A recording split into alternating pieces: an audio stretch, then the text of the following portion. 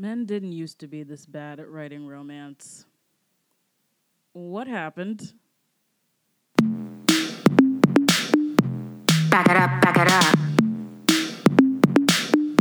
Let's dump this truck. Back it up, back it up. Let's dump this truck. 7 a.m. Hello and welcome to Bad Romance. I'm Jordan Searles. And I'm Bronwyn Isaac. And I'm Kyle Kalgren. I'm on this one. Yes, he is. It's a very special episode because... We need the male perspective. We need someone to defend them or to confirm wait, that... I'm defending this? This is why I'm on the... You need to either let us know. Tell us why men are so bad at writing romance. The hashtag not all men are Zach like this. Braff is not my fault. Let us know that Hashtag not all men are bad at writing romance, right? Or you can just let us know that we're naive for even having hope anymore that men could ever write good romance because the evidence is strong. I mean, the whole golden age of film is like an example that men could do it at one point. What happened? Did men stop falling in love, or did they stop being able to articulate it? Or, Ooh, I'm really enjoying putting Kyle on the spot. Or, he had no idea we would do this. What happened? Did grunge do it? How did the fuck culture, should I know? the 90s? Did grunge do it? Did grunge do it? Did grunge do it? Is Kurt Cobain responsible for the death of the romantic comedy? Is that what you're... I would argue... What the fuck is this opening? Kurt Cobain was a romantic, and I would argue that he would write a far superior romantic movie. Yeah, 100%. I Yeah. wasn't talking about... When I say grunge, I don't automatically mean Kurt Cobain. There's a whole genre. You mean like the lead singer of Mudhoney? Yes. That's exactly who I'm talking about. I knew it. I don't really follow romance as a genre. I don't think about love stories all that much. Oh, really? Thanks, honey. I mean, that's why I love you, because you teach me things every day. Aww. That's nice. Garden State sucks. Yes, that's the movie. This week, we are doing Garden State. We took long that last. long to talk about. Honestly, but you know what? Movie. Being long-winded is exactly what this movie is about. So I feel like that was a proper beginning to this episode. Okay, in honor of this movie, I'm going to just stare off into space and think. I have some random pills in my bag, and I think I'll force one of you to take them just to do a little bit of role yeah, playing. with a little smiley face So- on it. Okay, I'm trying to think of how old I was when Garden State first came out. It was 2004. I think I wasn't living in the United States when it came out. I just arrived to the States in 2005, and just people had already known this movie and loved this movie and had posters of this movie up in their dorm rooms, and I never got the appeal. I was, I think, around 12 when it came out, and my brother was 10, and when he watched it, he was immediately obsessed with it and bought the DVD, and so that's how I watched it. We didn't see it in the theater. It was like one of those things, because, I mean, we were in Georgia, and it's hard for, like, indie movies to come, so it's usually something that you find out about on the internet or, like, word of mouth or something, and then you have to buy it, and then there's all this anticipation at home, and anyway, my brother got it and was just like, gotta watch this. This is like my 11-year-old brother was like, you gotta watch this. And we watched it, and I remember not really being amused, but then downloading all of the songs on it and making a mixed CD. Yeah, I was 14. I'm from Seattle. The Shins are from Seattle. I loved the shit out of this. I liked this movie. I did. The first time I saw it. I rewatched it again, I think 5 years ago, and I was like, oh, okay. And then I rewatched it again today, and it's a gradual process of unlearning. Yeah. I still understand why 14-year-old me liked it, but 14-year-old me liked a lot of things, and a lot of people, and like when I think about what I liked at 14, I'm like, okay, sure. Yes. Yeah. I mean, I think that any skateboarder who looked at me, you know? I think in the mid-2000s, kind of like the sheen of the indie movie was still like a thing. Like indie was less like independent film and more like It was more an aesthetic, yeah. It was a brand, essentially, because Miramax had been around and been a major power for at least a decade by that point, and had kind of like codified its own brand of indie movie, for better or for worse. Usually something super marketable with, an original soundtrack that you can get with songs inspired by the movie, like anything played in this film. Yeah. And, So, okay, is Garden State an ad for the Shins? Discuss. Yes. Garden State. It's an ad for Shin fandom. Like, Definitely. It's an ad for anyone Shins adjacent. Even if you don't necessarily care about them, it's an ad for anyone who would be friends with a large amount of people that would go to a Shins concert. It's an ad for sitting in a basement while someone puts on the Shins. I definitely didn't know who they high. were before this movie. I didn't know. It's an ad for sitting in a basement. Yeah, sitting in a basement while somebody puts on, they put on the Shins and you get high and then like you talk about death. So meanwhile, I'm over here trying to figure out how old Zach Braff was when he did this. 29. Okay. Now I have a frame of reference. That makes me, I don't know if that makes it better or worse, but it makes sense. So Garden State was written and directed by 29-year-old Zachary Braff. Zach Braff. Actually, is it? Zachary. I was like, is it just Zach? And it's short for Zachariah.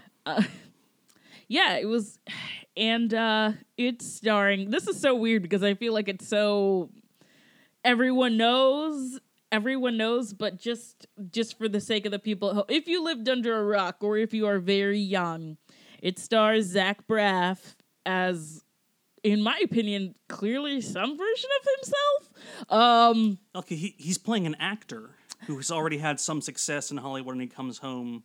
Yeah. Yeah. Definitely some version of himself. Yeah. Natalie Portman, Peter Sarsgaard, or as I like to call him, Mr. Maggie Gyllenhaal, Ian Holm, Gene Smart, Method Man, which we'll get to. Ann Dowd is here. Christina Hendricks' husband is here. Good for him. I love that. Sheldon. Dennis O'Hare is here. Oh, I was about to get to Jim Parsons is here. Yes. And I'll get to him. I have a beef. Oh yes, you do. You do have beef. I'm always here for beef. I'm always here for like let's let the feud unfold. And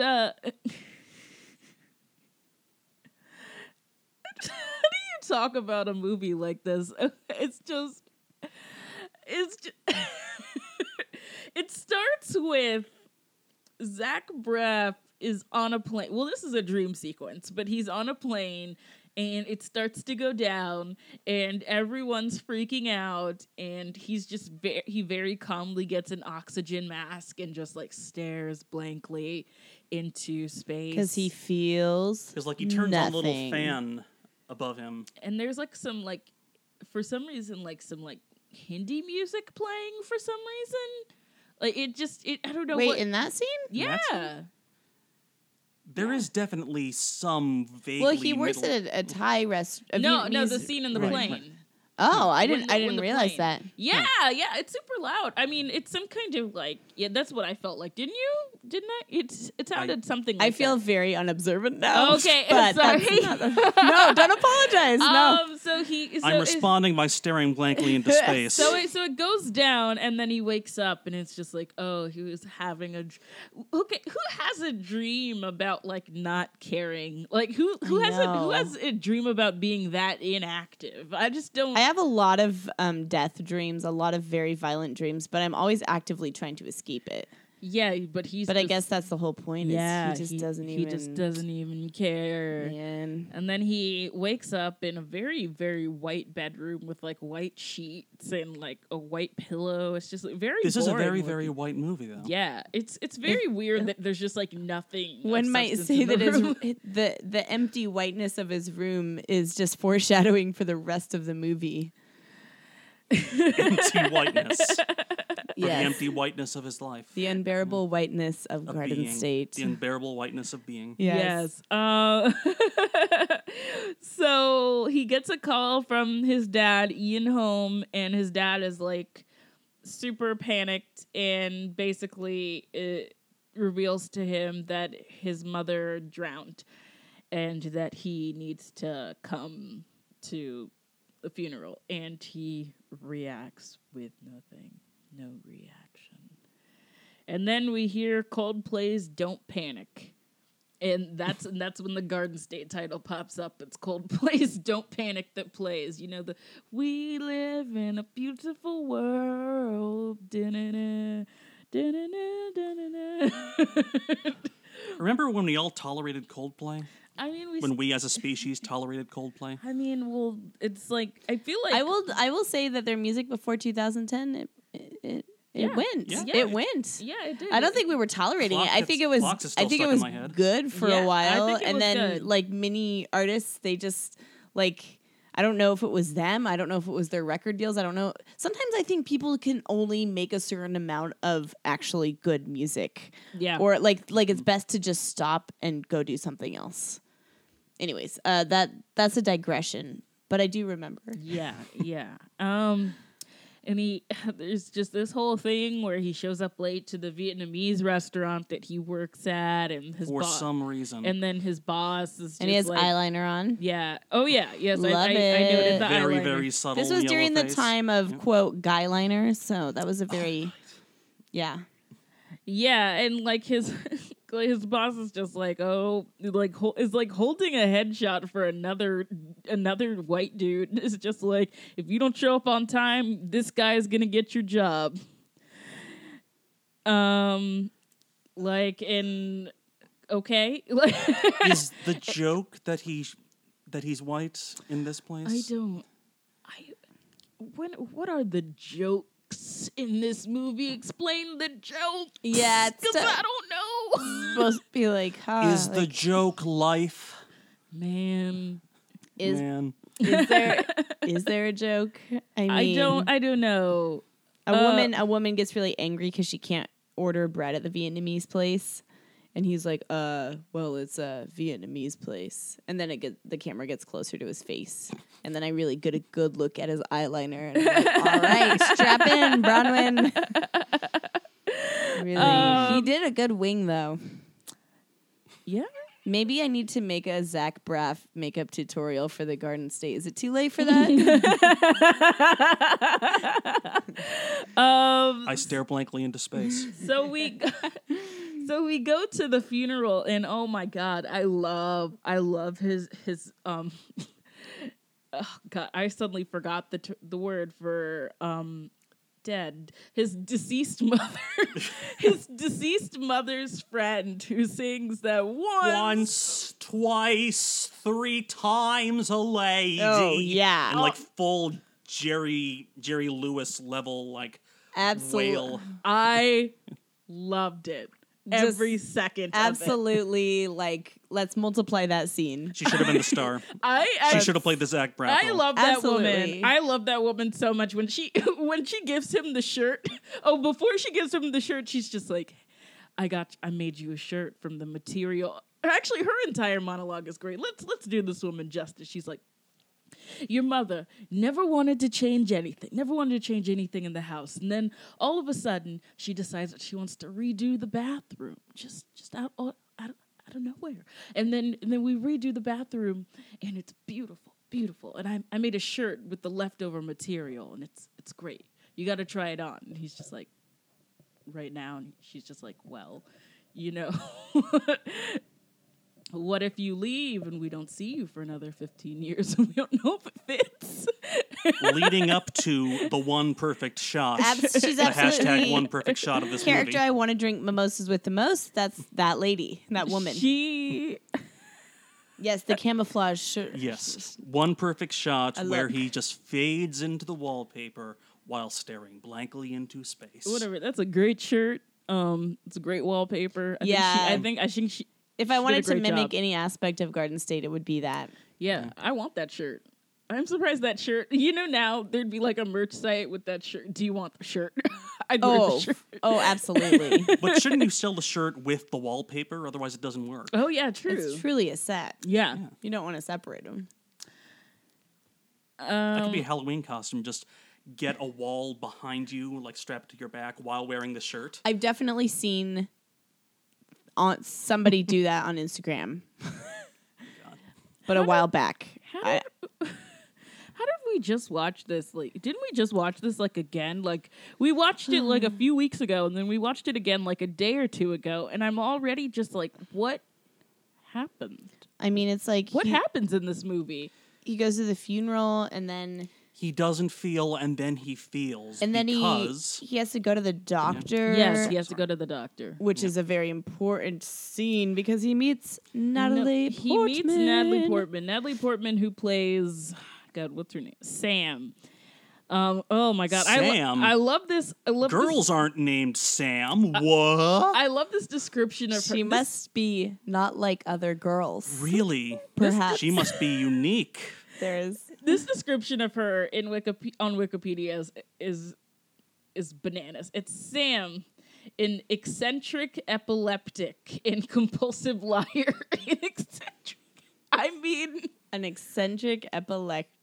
I can't. an eccentric. That's actually Eccentric I think that's epileptic. legally a tongue twister. eccentric epileptic. Eccentric epileptic. I'm sorry, I'm My first popping thought into is your just mic. like he's been living in LA as an actor. Hasn't he been surrounded by pathological liars? like conventionally Right. attractive pathological liars? Like why is Natalie Portman new?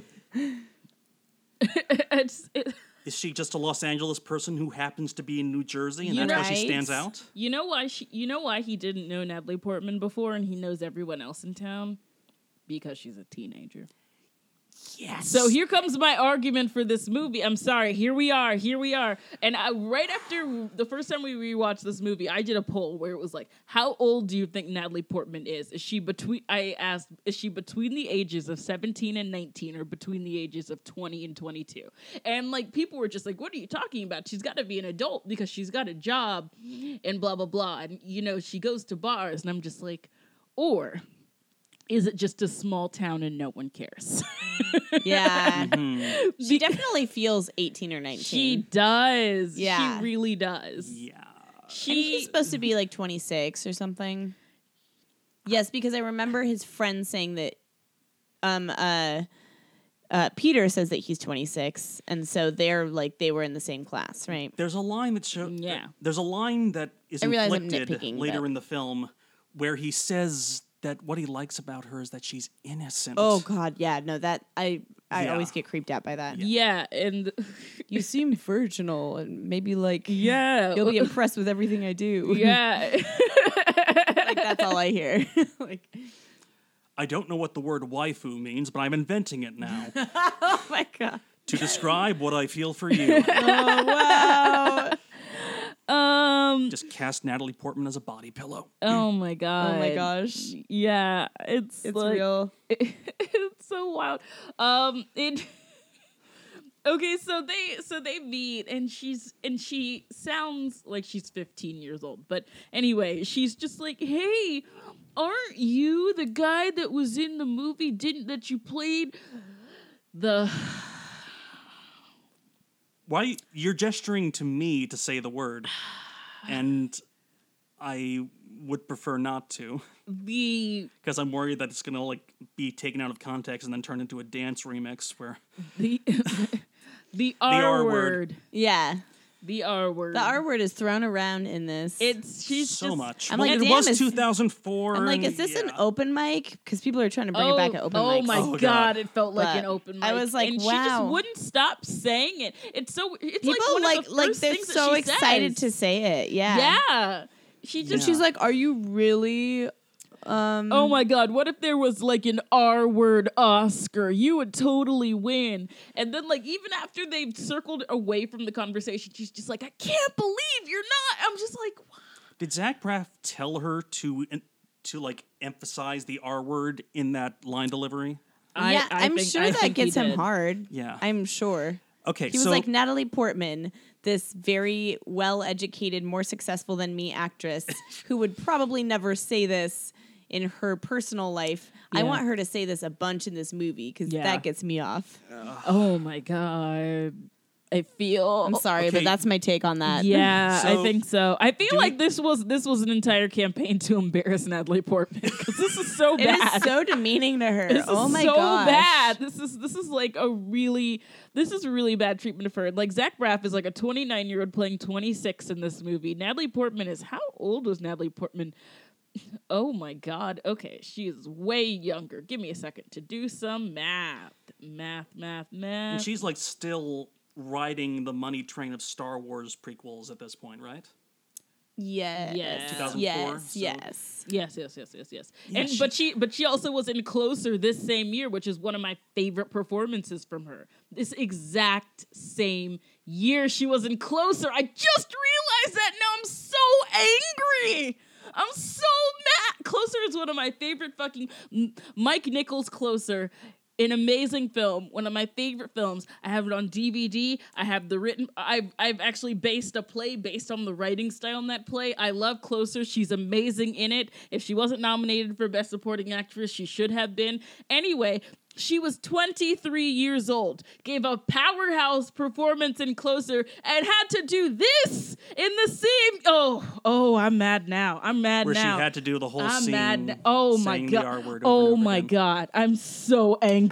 So, I'm so angry about this. So, one last thing. Do either of you remember the scene in Being John Malkovich where a guy just walks up to John Malkovich and says, "Hey, I loved you in that movie where you played an R word," and like kept saying the R word over and over again? Oh yeah, and that Yeah. was It's the and same joke. It's not only offensive, it was done before. that movie that he was in, that was Of Mice and Men, right? That's a person Yes. talking about Of Mice and Men. Yeah, okay. Yeah. Zach Braff stole a Charlie Kaufman He joke. did. Wow, how dare he? He is And really, not even a great Charlie Kaufman joke. No, there are so many better jokes. I'm so I didn't want to let that go uncommented upon. I'm so mad. No, yeah. I'm so mad that she was in Closer this year. I'm so mad. I'm really not going to recover. Was she in anything else good in 2004? I feel like in this movie, she's not allowed to say anything remotely intelligent or interesting without either lacing it with the R word or like immediately after, because it would not be intelligent or interesting if it's in it, or like having some rapid mood shift immediately. Like she's just not allowed to say anything ever, even if it's like a joke. Like it has to be immediately followed by something that makes her feel like she's gonna, I don't know, like she's gonna explode or something. Yeah. or yeah. hop up and do another one of those blah, blah, blah. Yeah, blah, blah, yeah, blah. like Can we talk about that? Can we talk about? Oh yeah, and she did the movie that she did right before this movie was Cold Mountain, which makes me even madder. But anyway, we'll move on. Well, actors, that's pretty, standard. Them's the breaks. A job is a job. Oscar nominated. Okay, so she does this like thing where she's just like, I really like doing random things. Remember when random yes, was a thing? random was a thing. It was like, I'm Random. random. You're so random. It's like the 2000s version of what we in the 2010s would call dank, like a dank meme. Yeah. Like it's a totally random. Yeah, It's- yeah. It's like, wow, so random. Oh, I consider myself random. Like, how Yeah. many MySpace profiles had random as a descriptor? Oh my Totes God, random. I'm so cool. I'm so Soup's random. random. Super random.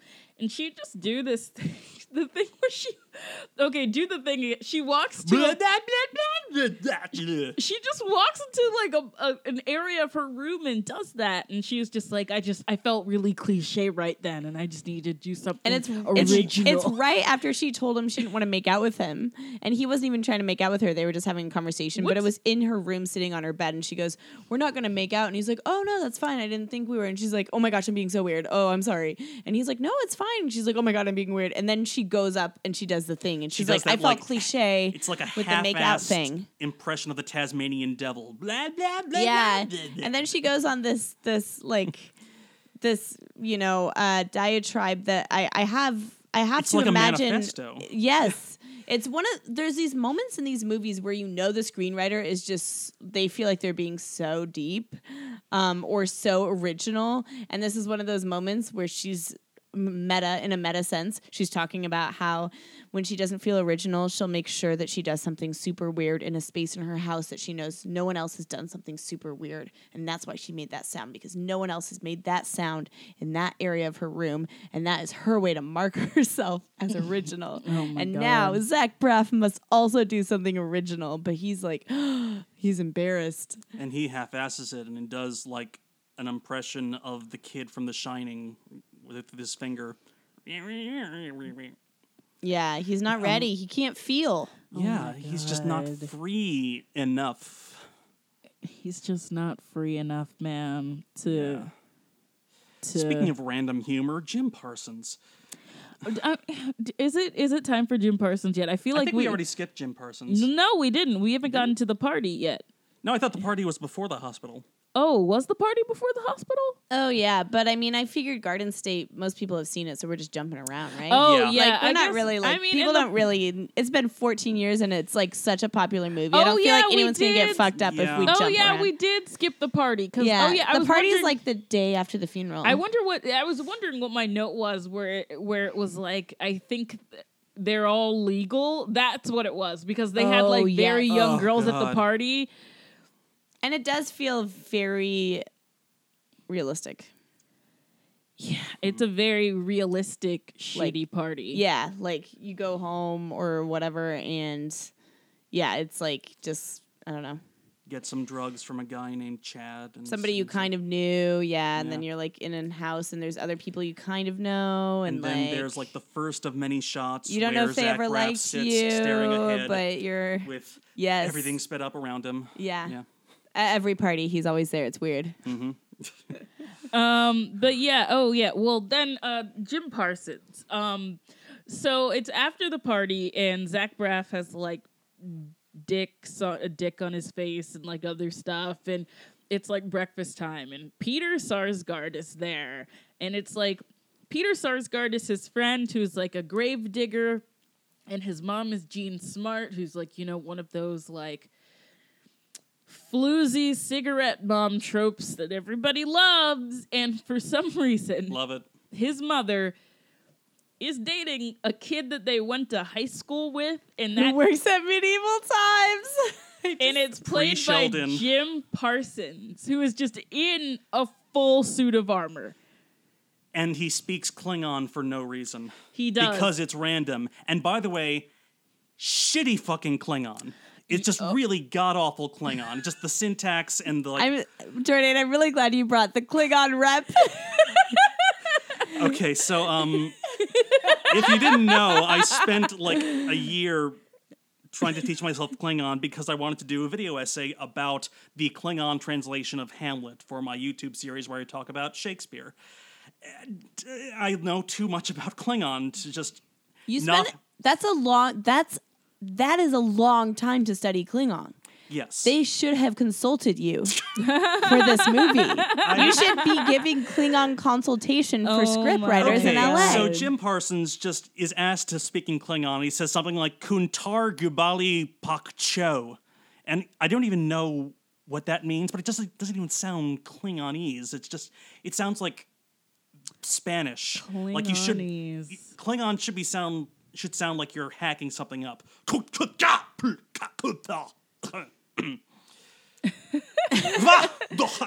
Yorick.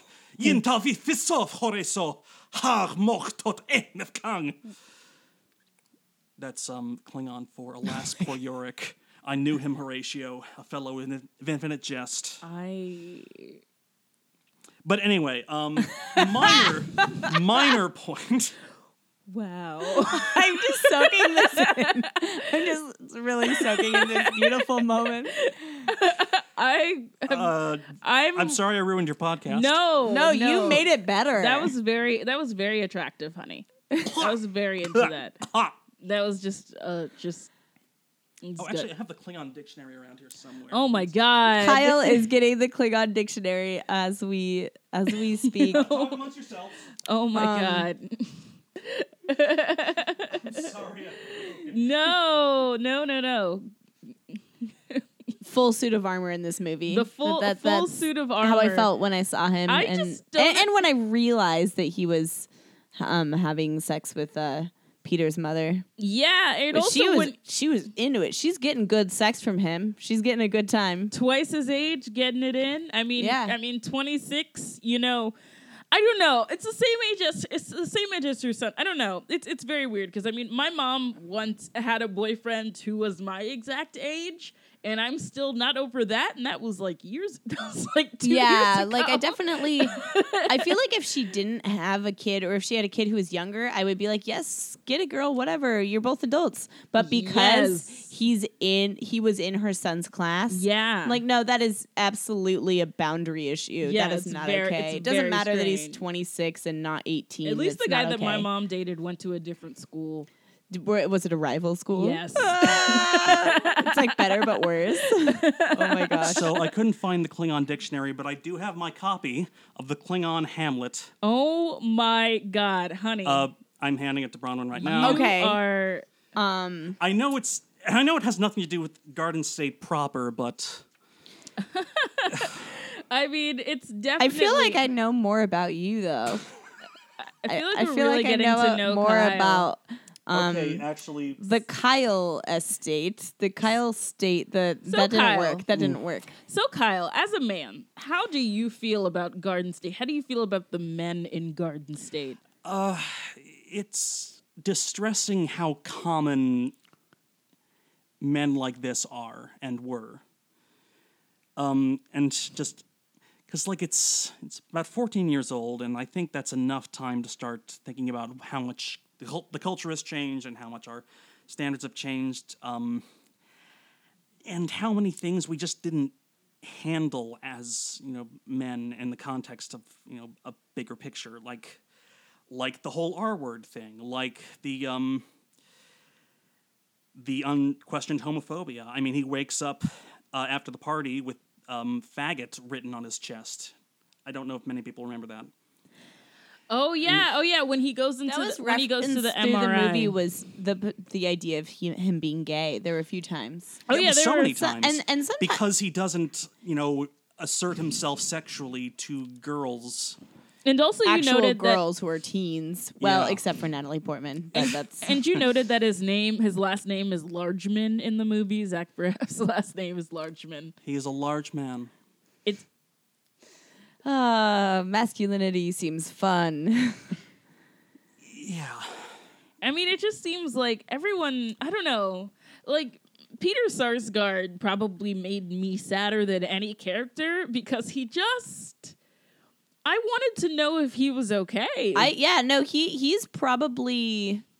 He's definitely he might be the only character I'm actually interested in. Like He was that self-medicating? got more than like one scene, Yeah, he was self-medicating with weed. He was alienated from his own mother.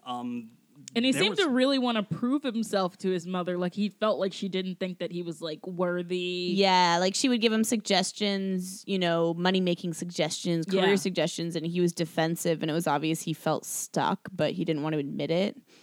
And I just generally find Peter Sarsgaard to be a more compelling actor than Zach Braff. Well, yeah, I also insert any actor's name there, and that's not an insult. Well, That is not to downplay Peter Sarsgaard as like you said, being compelling himself, but Zach Braff is just Zach Braff is very good at looking blankly into space. honestly, Peter Sarsgaard and This was Maggie truly- Gyllenhaal are yeah. like Peter Sarsgaard and Maggie Gyllenhaal are like a surprisingly strong couple of actors. Like usually it's like one's better than the other. yeah, but I'm like, they're and both no one's allowed really, to say it out loud when they're around But I'm them. like, they're both really good, and they've still been together this long without doing a glamour project where they're together and play a married couple. So really, That's a plus. They're really the ones that are winning here. Yeah.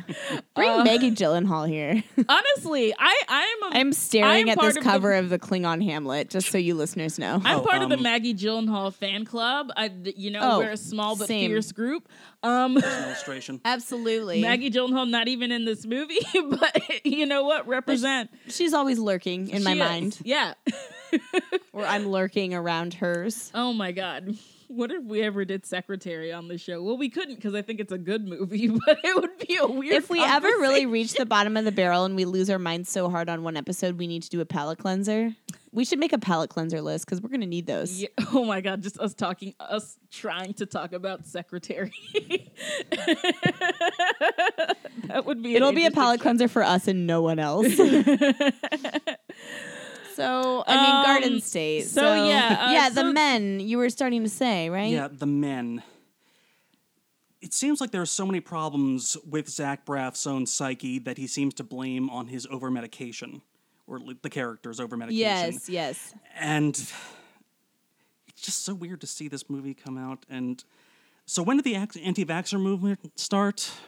Because I'm trying to figure out when, the whole anti-psychiatry, treating mental illness thing started as this. Oh yeah, this is a very anti-meds movie, which is which I watched while taking my Zoloft. Oh yeah, Fluoxetine myself. Yeah. It's really interesting because it really, I kind of feel like it takes the easy way out by being anti-meds instead of just being maybe you should figure out what works for you, which is kind of what the therapist that he speaks to, what the psychiatrist that he speaks to says. But it's very much this pill, his whole this pill ruined my ability to feel. Oh my God, his whole it's very situational because in his situation he was medicated as a kid when he was medicated super early. But the way he talks about it feels very, very prescriptive to others. Yeah. Like that. But I actually didn't think the movie itself was anti-med. I just felt like his character was anti-med. But I realize he's the main character. Because I feel like the psychiatrist does have a voice of reason.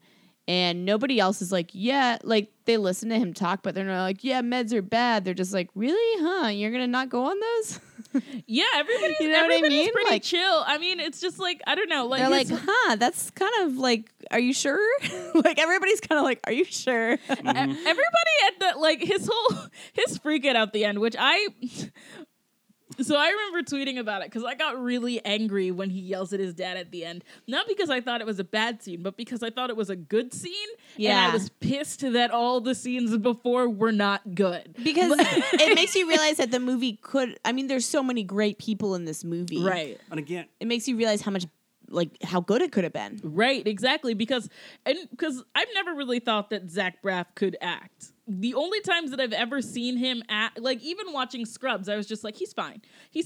And then he knows how to work with other people's material. And every once in a while, on Scrubs, he would really turn out a really good episode. And it's when he really got into his emotion. And I think that Zach Braff cannot do emotionless. I think that the only time that he is good is when he is tapping into his emotions, whether it's the usually the whole hi, I'm just up here and I'm just hanging out with my black friend kind of thing that he does.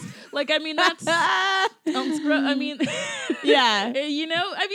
Scrubs is that. Scrubs is that just was an excellent Zach Braff impression. No, I love that, Jordan. I wish I had that on video. Scrubs is just I don't know if you've thought about it recently, but I did, where I was just walking and all of a sudden I remembered that song from Scrubs where it was it's Guy Love. Yes, I think about that song two guys. way too much. I think about Guy Love way too much. Then it's just that's and that's the kind of guy. And every once in a while he'll get angry or something. When Dr. Cox really pushed him to the edge, but otherwise he was never numb. And Zach Braff is really bad at playing numb because he's not. Yeah, he's not emotive in the right ways to play that. He's kind of like a Muppet. A Muppet can't just sit there. Wow. Well, since he's the writer and director and star of this movie, I wonder if he just decided not to act because he knew how his character felt and he didn't have to give himself direction. I feel like that might be Yeah. it. I feel like that. I think he had So too much power for anyone to give him notes. Yeah, I Yeah. just think that he gave himself the out of only emoting at the climatic scene where he confronts his father because he wanted I think to he. show... I my- think much he wanted like to be dramatic and show his dramatic side. Oh my god! And that climax. Oh, go ahead. I also think, he outsourced a lot of emotional labor to Natalie Portman, and she had to perform her character. Her character performed a lot of emotional labor, but also her character had to express 5 times as many emotions as him. So I just feel like he outsourced all emotional work to Natalie Portman. Yeah, I think so too. And it's sad because she has to do it like within the constraints of this character. Script. Yeah. And oh. you know what's I'm gonna get into a little like film criticism here. Here we go. Is this where we're going to talk about... a little talk about what? Oh, never mind. A little comparison of performances. Okay, her character is supposed to be this like young, youthful, free-spirited thing that like rejuvenates him. That is also kind of what she does in Closer, and it's very weird that like it's you can tell like the writing gap is like gigantic. I mean, in Closer, of course, it's insinuated that she is performing as a free spirit because she thinks that that's what men want, and true. True. Let's be real. But like she's like the youngest person in Closer. She's like constantly just like wearing different colored hair, different wigs. She's like stripping. She's going on adventures. She's a waitress here. She disappears there. Like she's doing all this other stuff while everybody's old and like British and like it's just so weird that like somehow the direction for this character that's trying to do a similar thing like lacks so much awareness that she's just like a fucking tot. Yeah. So what I thought you were going to get into was the term What term? MPDG. Oh, that word. You know that Yeah. you know that word that I don't like and that I did not mention in my recent essay? That word? The Manic Pixie Dream Girl. I'll say it just in case anyone... Manic Pixie Dream Girl, which has nothing to do with my lovely girlfriend's essay about the recent film Sorry to Bother You by Nothing. Boots Riley. Yeah. Boots yeah. Riley, leave my girlfriend alone. He's gonna hear that. I respect your I'm work. tagging him in my promotion of this podcast. I am tagging him. Oh my god. Hi, Boots. Oh no. I enjoyed your film. I do agree with my girlfriend's critique of it. It was meant entirely in good faith. I think you are a very intelligent person and a mature one. So I would like to extend a peace offering and My God. just don't at my girlfriend. So protective. Yeah, I don't. This is cute, you guys. The thing This is cute. The thing is that I don't use this term. The Manic Pixie Dream Girl is a white term created by a white male critic who has since taken it back. His name is, if I remember correctly, Nathan Rabin. Sounds about right. Yeah. Yeah, I'm not really a fan. But he seems fine. He seems okay. He seems at least understanding of what the word led to. But it's a bad term that doesn't really mean much. It's a word salad that has... Yeah. I'll let you. It doesn't really... It's very... The best thing that I can say is that it's usually, I don't know. I personally just think it's just something, it's just a way that men think about skinny white girls with different colored hair who they don't understand. Like, that's just really what it is. Like, I feel like, okay, you know when a guy breaks up with a girl and he's like, oh, she's crazy. She's crazy. She could, blah, blah. And like you figure out that she wasn't crazy. He was just bad at communicating. Yeah. That's what I think that the Manic Pixie Dream Girl It's like, is. I don't know how to listen, and she had a septum piercing and green hair. Like, It seems like an interpretation of women where you're not. I had a guy call me one. I've had men call me one before, only in condescending ways. Like a guy I went on a date with, and he was just shitty. We went on a few dates, and then like I think I cried at one point, and he was like, "Oh, you're like a." Like that was his way of just being like, you're great, like you're like a manic pixie dream, like you're like crazy, like we had a great, like I don't know. Mm-hmm. It's a term that was used. I do believe that he was trying to say that women are often underwritten as these fantasies, as these free spirit fantasies, and that is a real problem in film. But it has also now become this obnoxious. It kind of goes with quirky.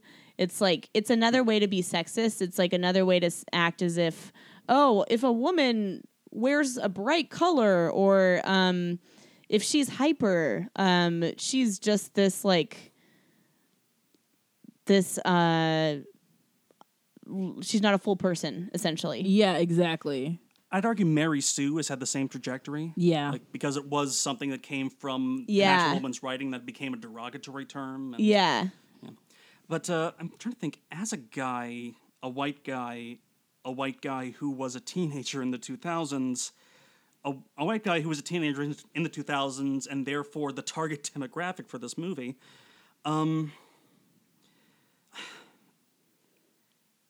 trying to think of how old is the Manic Pixie Dream Girl as a concept? Like, what's the earliest moment in, like, literature that... I want to say Titania, A Midsummer Night's Dream, but mostly because she's an actual pixie fairy, but like narratively, I'm like, yeah, Tinkerbell. yeah, No, she's too angry for that.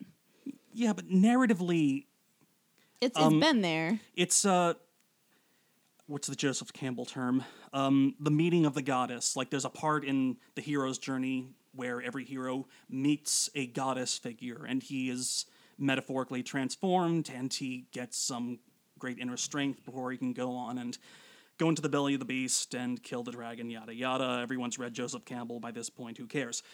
And I guess that just kept getting downgraded into the girl is the one who fixes the guy. But then also, but she's also not given enough depth. Like it, like Jordan was saying, there's like this. She's this idea. Mm-hmm. Then if it goes bad, then you can flip the idea over, and she's the bad version. I think that's why it's such a dehumanizing concept, because it's like it's infatuation. Yeah, It's a personified infatuation, which, as we all know, when infatuation ends, it's very, And what's Yeah. more, Messy. someone who changes you, but someone who doesn't necessarily have to stay with you. Yeah. yeah. It's there's so much. There's so much. That's why I'm it's so much pausing, to because I'm like, unpack. there's a lot to unpack. But There's a lot but it's also just like, I'm just so annoyed that it exists. And the thing about it is that like, I assume it was a term originally created to talk about how men can't write women. So funny how we got away from that. Yeah, it started as a way it started as an indictment on sexism, and it became another tool of sexism. Yeah. Essentially. Started as an indictment on men's misinformed writing of women or perceptions of women, and then it became another tool to project onto women. Yep. The thing is that this character is written like a child, okay? A child! I mean, that's what it goes back to. It's like an infantilizing She's fantasy. got- It's, okay. She feels uncomfortably childlike. She has like stuffed animals. It feels almost pedophilic. Ann Dowd plays her mom, by the way. She goes home and like she's got an adopted brother who is black, who like Zach Braff of course, has to ask about, like, what's up with your black brother? And meanwhile, her brother's just like, we got some mac and cheese for ya. It just makes you want to die. Also, that actor, oh my God, I need to say the brother's name because I feel like it's...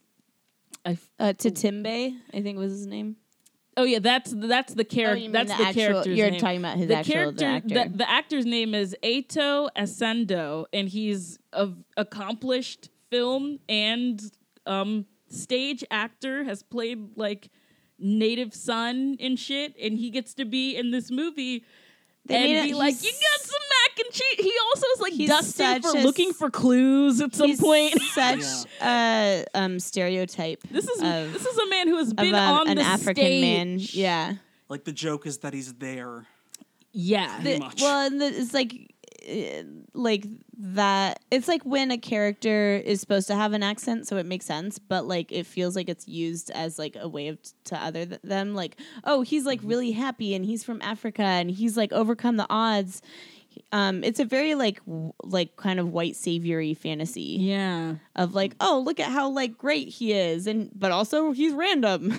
Like how random that he is here. Oh. Wait, is he the counterpart to the Jim Parsons character? Like he goes to different people's houses and there's always one wacky joke character there. Well, there's kind of one wacky joke character wherever he goes. That's true. Like, it's just a bunch of wacky jokes. When he goes to Handy World near the end, we've got Christina Hendricks' husband, who's just like trying to get him to join a pyramid scheme. Oh yeah, and it's like we're looking for smart people like you, Large. And I'm just watching him, just like you're married to Christina Hendricks, and it's very It very much. A lot of it feels like that a heavy-handed. Like the idea of, you know, people think that places that aren't LA or New York don't have anyone interesting, but they do. Everywhere does, which is true, right? Yeah. But this movie just feels like a very heavy-handed way of saying that. Yeah. In a lot of ways, like there's quirky weirdos everywhere. Oh my God! Quirky weirdos. I said how much I hate quirky as a word, especially used about women, but the movie does that. It does. We forgot to mention that Natalie Portman kills pets so often that she has a pet cemetery, and it's insinuated that they are all her pets. Like they're not like family pets; they're her pets. And she's like, "Oh, it's okay. A lot of them are fish." I'm like, who the hell buries a fish? That's so gross. Oh my God. Okay, and then there's also Method Man. Method Man.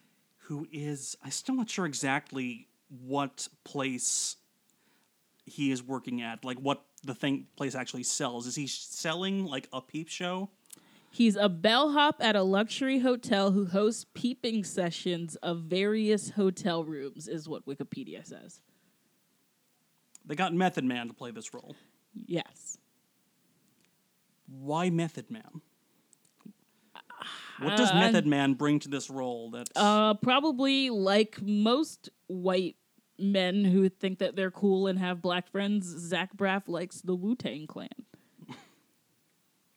I mean, yeah, that completely checks out. And yeah, Method Man plays an assortment of random roles in movies. He really does. That is a thing he does. So it makes it like it's. And the one time he started a movie, it was like him and Redman go to college or something and like smoke a lot of weed, I think. Yeah. Was the plot. Anyway, so I love this where like they go and they're just like there's like a peep show and and Zach Braff is upset because his pure as the driven snow companion Natalie Portman has seen such filth. So young, so pure, so she and so he will be the one to introduce her to filth. And then of course like no, you're right, but no. I know. He gets a line in this movie where he's just like, wait, raise your hand if you just saw some titties. Did you all see some titties? Okay, well then everybody calm the fuck down. And it's just like, what are we Yeah. Yeah. Quick reminder that Miramax made this movie. Throwing it out there.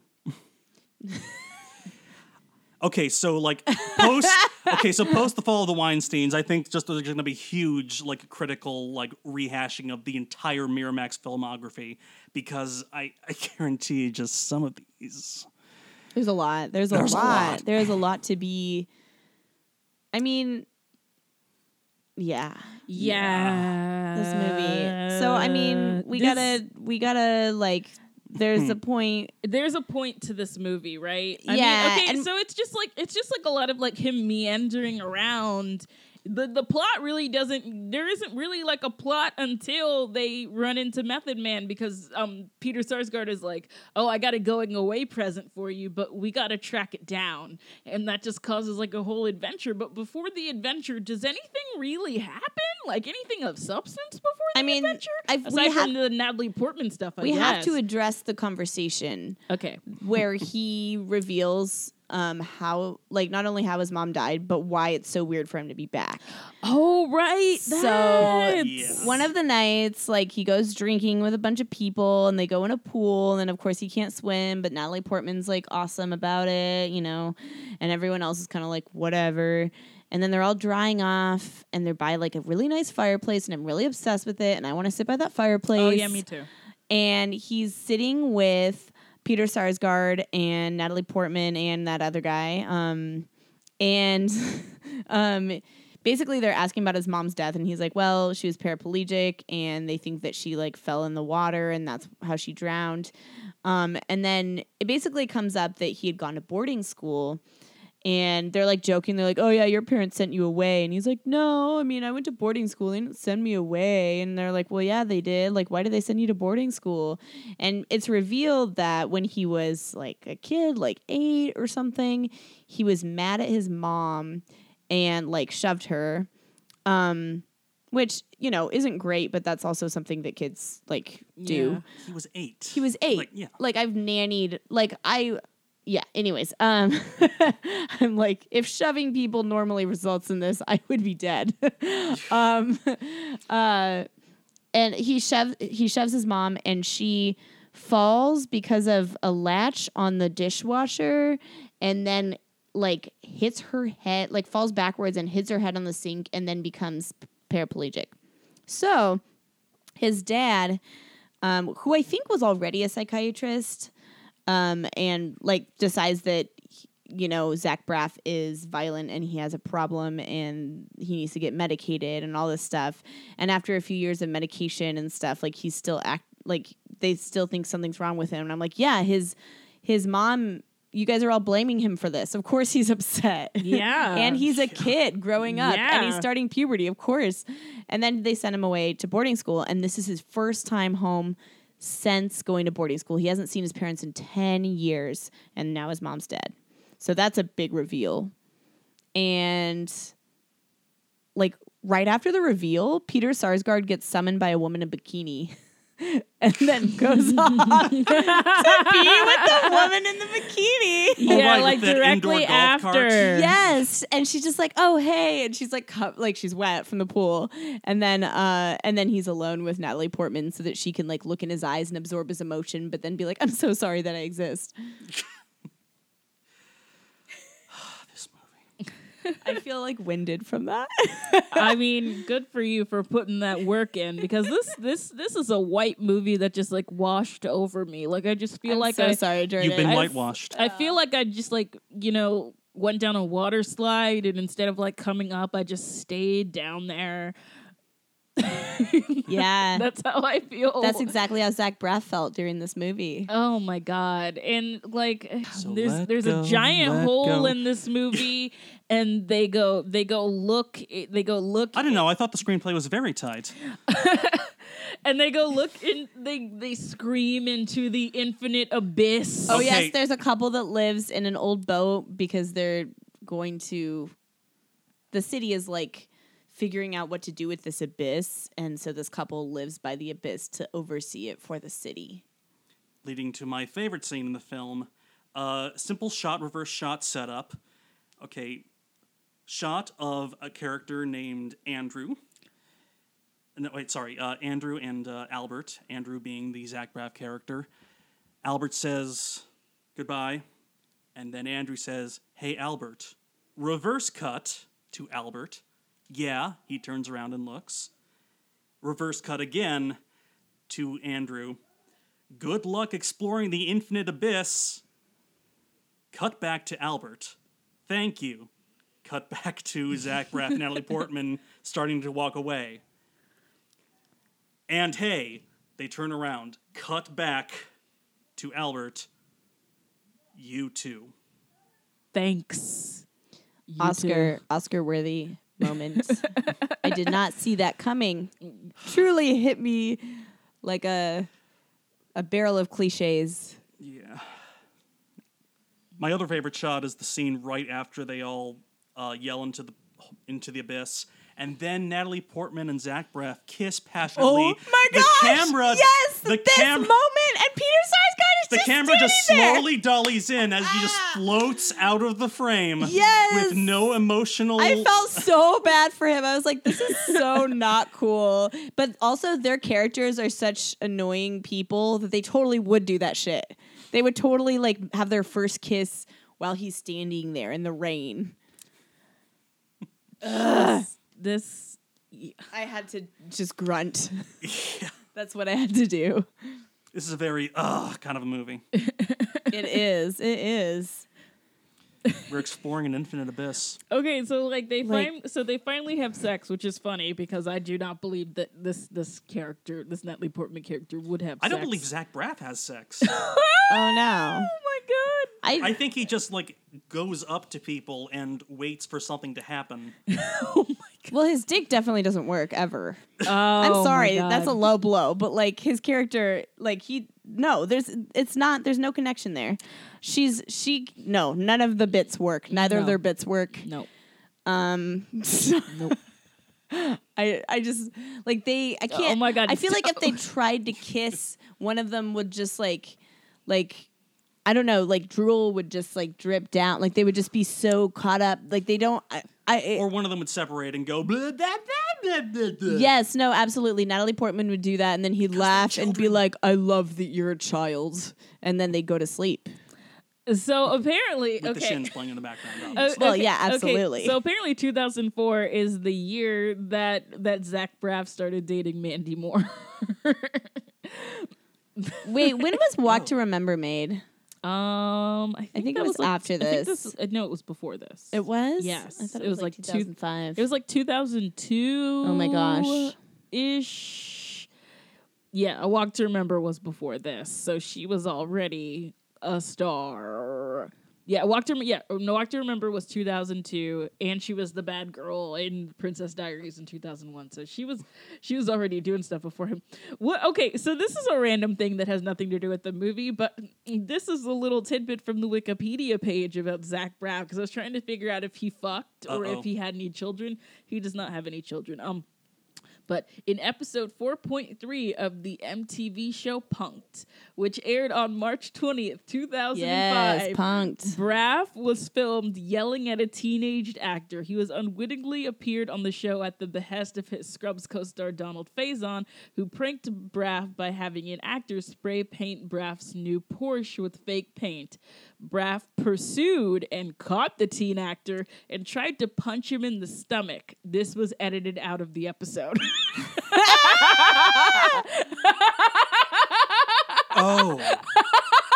I know what I'm watching on the train ride home. I'm just saying that. God, he tried to beat up a kid. Oh. He tried to beat I up also a kid. love that Donald Faison was like it's like Donald Faison had to know that Zach Braff had no chill, and that's why he wanted to prank him. 100%. But he did not realize how little chill the Zach Braff had until he was like, "Oh shit, he really can't." Is he Donald really Faison can't like hang. the Zen friend in that friendship? Absolutely, You would have to be, right? He's, yeah, my God. Does Zach absolutely. Braff have anger problems? I mean, that would explain the scene that I was about to talk about. Okay, so after he has sex with Natalie Portman, he goes to cuss out his dad with so much anger. The jersey jumped out. His voice sounded different. Yeah. Did you notice that? I was fully there for it. I was feeling it. I was just like, why isn't he in any mafia movies with this fucking accent? Oh my gosh, I am here for the Zach Braff rebranding because I feel like he couldn't really do a young mafia guy, so I feel like he's now like he might be able to start aging into the like middle-aged mafia guy. Yeah. Oh yes, this is what I want. I want to start this campaign. Let's go. Because that anger was for real. He was Yeah. just like, because he was just. And he was doing the whole like angry repeating things like, you know what I think? You know what I think? Yeah. You know what I really think? Yeah. It's just like, You talking to me? You talking to me? Am I funny? You think I'm funny? Am I a clown? Do I amuse you? Yeah. Like Yeah. it's like he went in on Bilbo Baggins. He really did. He went in. Bilbo. And it's just like I think it was just a shitty door. That's what I think. Yeah, and he's like, and he goes, 4 inches of plastic have affected my life so much. 4 inches of plastic. He doesn't run a deli. 4 inches of plastic ruined my life. What do you want to do? Just I got kids to feed. You gonna order or what? Good luck staring into the infinite abyss. Oh my gosh, someone's gonna take I'm the no accents. Superman. Oh my gosh. Oh my god. It's and then like, yeah. He and then he leaves and he gives Natalie Portman the little speech. It's like, you changed my life and it's only been 4 days. This is the beginning of something big, but right now I gotta go. And she's like, you're never coming back. And then he's like, actually, this isn't a period, it's an ellipses. And I was like, oh, fuck off. Fuck all the way off. Fuck off into the sea. Go into the sea. Please die. Sit down in the sea and let the sea wash over you until you cannot breathe. And then, spoiler, he doesn't go. He doesn't leave. He runs to Natalie, who is crying in a phone booth in the airport. Yep. Crying in an airport phone booth. Because wow, what that a is time poetic. capsule. Yeah, and he's like, you know what I said about figuring myself out? Well, you know what? It's not an ellipses because like this is all we have and this is life and I love you and it's this like, moment and we gotta do it. And then he goes and then she's like, okay, and then they kiss and then he's like, what are we gonna do? And then they kiss and then it's over. It's just like, what are we gonna do? Like, And she's then not there's gonna move just to like LA a because she's shitty Graduate 18. ripoff. And he's definitely not gonna move back. Well, he's probably gonna move back in with his dad. Let's be real. Oh, one good thing about her character, I actually have one nice thing to say about Natalie Portman's character, Sam. When she talks about how she lose her job, right? She lost her job. Yeah. She got in trouble with her job. Oh, yeah. No, she had an epileptic fit at her job, and they said that insurance wouldn't cover it because she didn't have preventative coverage on. So because she didn't have her helmet on at work and she had the seizure, her work decided that they weren't going to cover it because they were just like, well, you should have protected yourself. Loki pointing out. Oh yeah, no, I noticed that too. I was like pointing out like the flaws in our healthcare system. Yes, low-key pointing out the flaws in our healthcare system, So I'd like to think that, like, when she finally got old enough to go to college, whenever her baby teeth came out, she stopped saying the R word and she started using her platform for good. She joins a bunch of like organizations on campus that are about unionizing and single payer healthcare. I believe that. And she puts all her energy into like really good signs. Oh yeah, she just becomes like a wacky activist. Yeah. I'm here for that. I'm here for that glow up. Yeah. I like wacky activist glow up. Yeah, and honestly, like I could the thing about her like being epileptic is that I feel like she did it was a good performance, and I also appreciate that she did not have any seizures in the movie because I feel like Zach Braff didn't really have the range to definitely do not that well. But she I think she was like actually really it's not terrible disability representation at all. The only thing that really sours it is that that she's epileptic because Zach Braff thought it would be interesting. Yeah. No, because like It's like a fun character trait. he's like, and- oh, Exactly. how she's got a helmet. I mean, funny? the description literally says eccentric Yeah. before Yeah. epileptic. Yeah. So, yeah, it's obviously he's like, this is, it's not fatal, but it makes her life harder, and that will make her more interesting. Yeah. Layers. This is how we write our female, because I mean, men are really great at writing female characters. Wow. I mean, just they don't really need any help at all. Like no critique or anything. I mean, why do we even have a podcast? Really? I mean, what are we even doing? I think we're You're really just speaking the truth. trying to take notes so that one day we can write female characters as strong as the men in the canon Right. of bad romance films. Yeah. Really. It's true. You guys can't see, but I'm taking a knee. I'm sorry, that was a lie. Just trying to be Natalie Portman. Lying.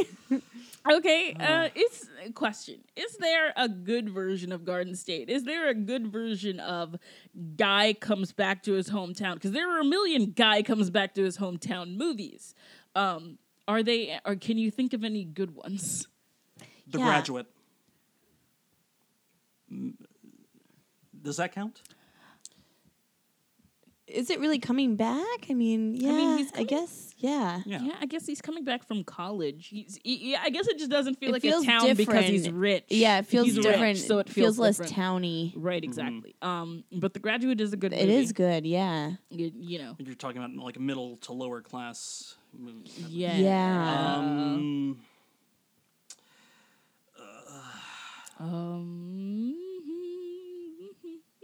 Now, this movie isn't mumblecore, but it was made at the same time as the rise of mumblecore, and all of those were about kids coming back from college at the start. Yeah. So there's like a bunch of, tiny furniture.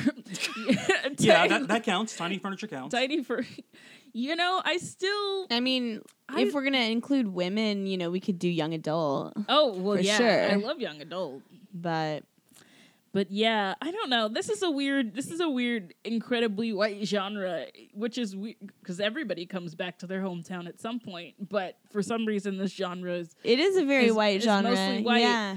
and it's just like about like my parents, they're not paying anymore. We do not sound like that. I must find I form. I kind of wish I sounded like that when I went home. Oh dear. Here I am without gainful employment and no longer supported by the estate of my parents. It seems Berries and cream. I'm just a boy who loves berries and cream. all of us are getting older. I have noticed. All of us. All of us. What do I do with this information? What Barrel towards death, the most annoying thing about Garden State is that like he gives Natalie Portman this speech about like how when you come home and it's not your home anymore and it doesn't feel like your stuff and you feel misplaced and blah blah blah, and it's just like, and I'm just sitting as a person who does not really have a home to go home to and be like, at least there's a house that you can go to, that you can live if your career doesn't work out, and you'll be fine. Yeah. Like, That's what real. What are you complaining about? Yeah, no, that's real. There's an assumption there, right? Like, well, you come back to the house that your parents own. I think that's or what your drives me parent nuts owns. about these Yeah. movies, where it's just like they go home and they're just like, this big luxurious This house. big room that used to be mine that no one sleeps in now. Yeah. My mom cares about me and wants to know what I'm doing and wants to give me money. Oh no! What am I gonna do? attacked. This genre of movie is kind of like the Ben Folds song "Rockin' the Suburbs" if it was a genre of movie. Absolutely. Oh, honey, do you feel attacked? I think we should end I the said I was episode attacked. because I think we're because we have gone so far from the movie. But I think like The Graduate, young adult. There's you We're guys. just, you know what? Here's the thing. What? Garden State has melted our brains. Yes. We can't think anymore because all we can hear is the Shins, and it's an epidemic. We need to all go take medication for it. Honestly, yes. I'm doing the backing soundtrack for this montage as we This- end. This, Oh wait, that's not the song that ends the movie. You know, there's beauty in the breakdown.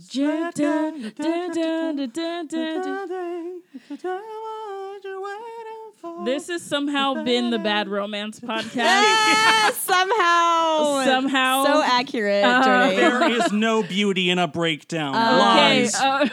you should follow us on Twitter. You should listen to us on Google Play, Stitcher, Apple Podcasts. What's the other one? Spotify. You know, you should send us emails. You should tell us what we should review next. Yes, you should yes. love us and everything. Live, laugh, love. Be You nice. should, if you live in New York, you should come to Madams of the Universe sometime.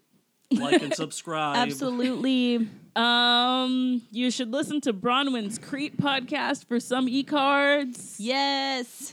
Yep. All the things. We plugged all the things. I'm Jordan Searles. Oh yeah, Browse Held High, my And I'm- YouTube show. Oh, yes. yeah. Kyle has a YouTube show called Browse Held High. Yeah, that's a thing. Yes. I'm shocked should- I haven't done Browse Garden State on Browse Held High in the 8 years I've been doing this. No, yeah. It's fresh in your mind now if you want to really exercise the demon more. Yep. Oh god, I'd have to research this damn movie. Oh, please do it. I'd be really amused. I would definitely want to glean those facts. Anyway, Browse And I'm- Held High, pay attention to it. And I'm Bronwyn Isaac, and Kyle Calgren, Jordan Calgren. Searles. we love you. We do. Stay beautiful. Let go. That is the one you waiting to. Bye. Yeah, back it up, back it up. Let's dump this truck. Yeah, back it up, back it up. Yeah, let's dump this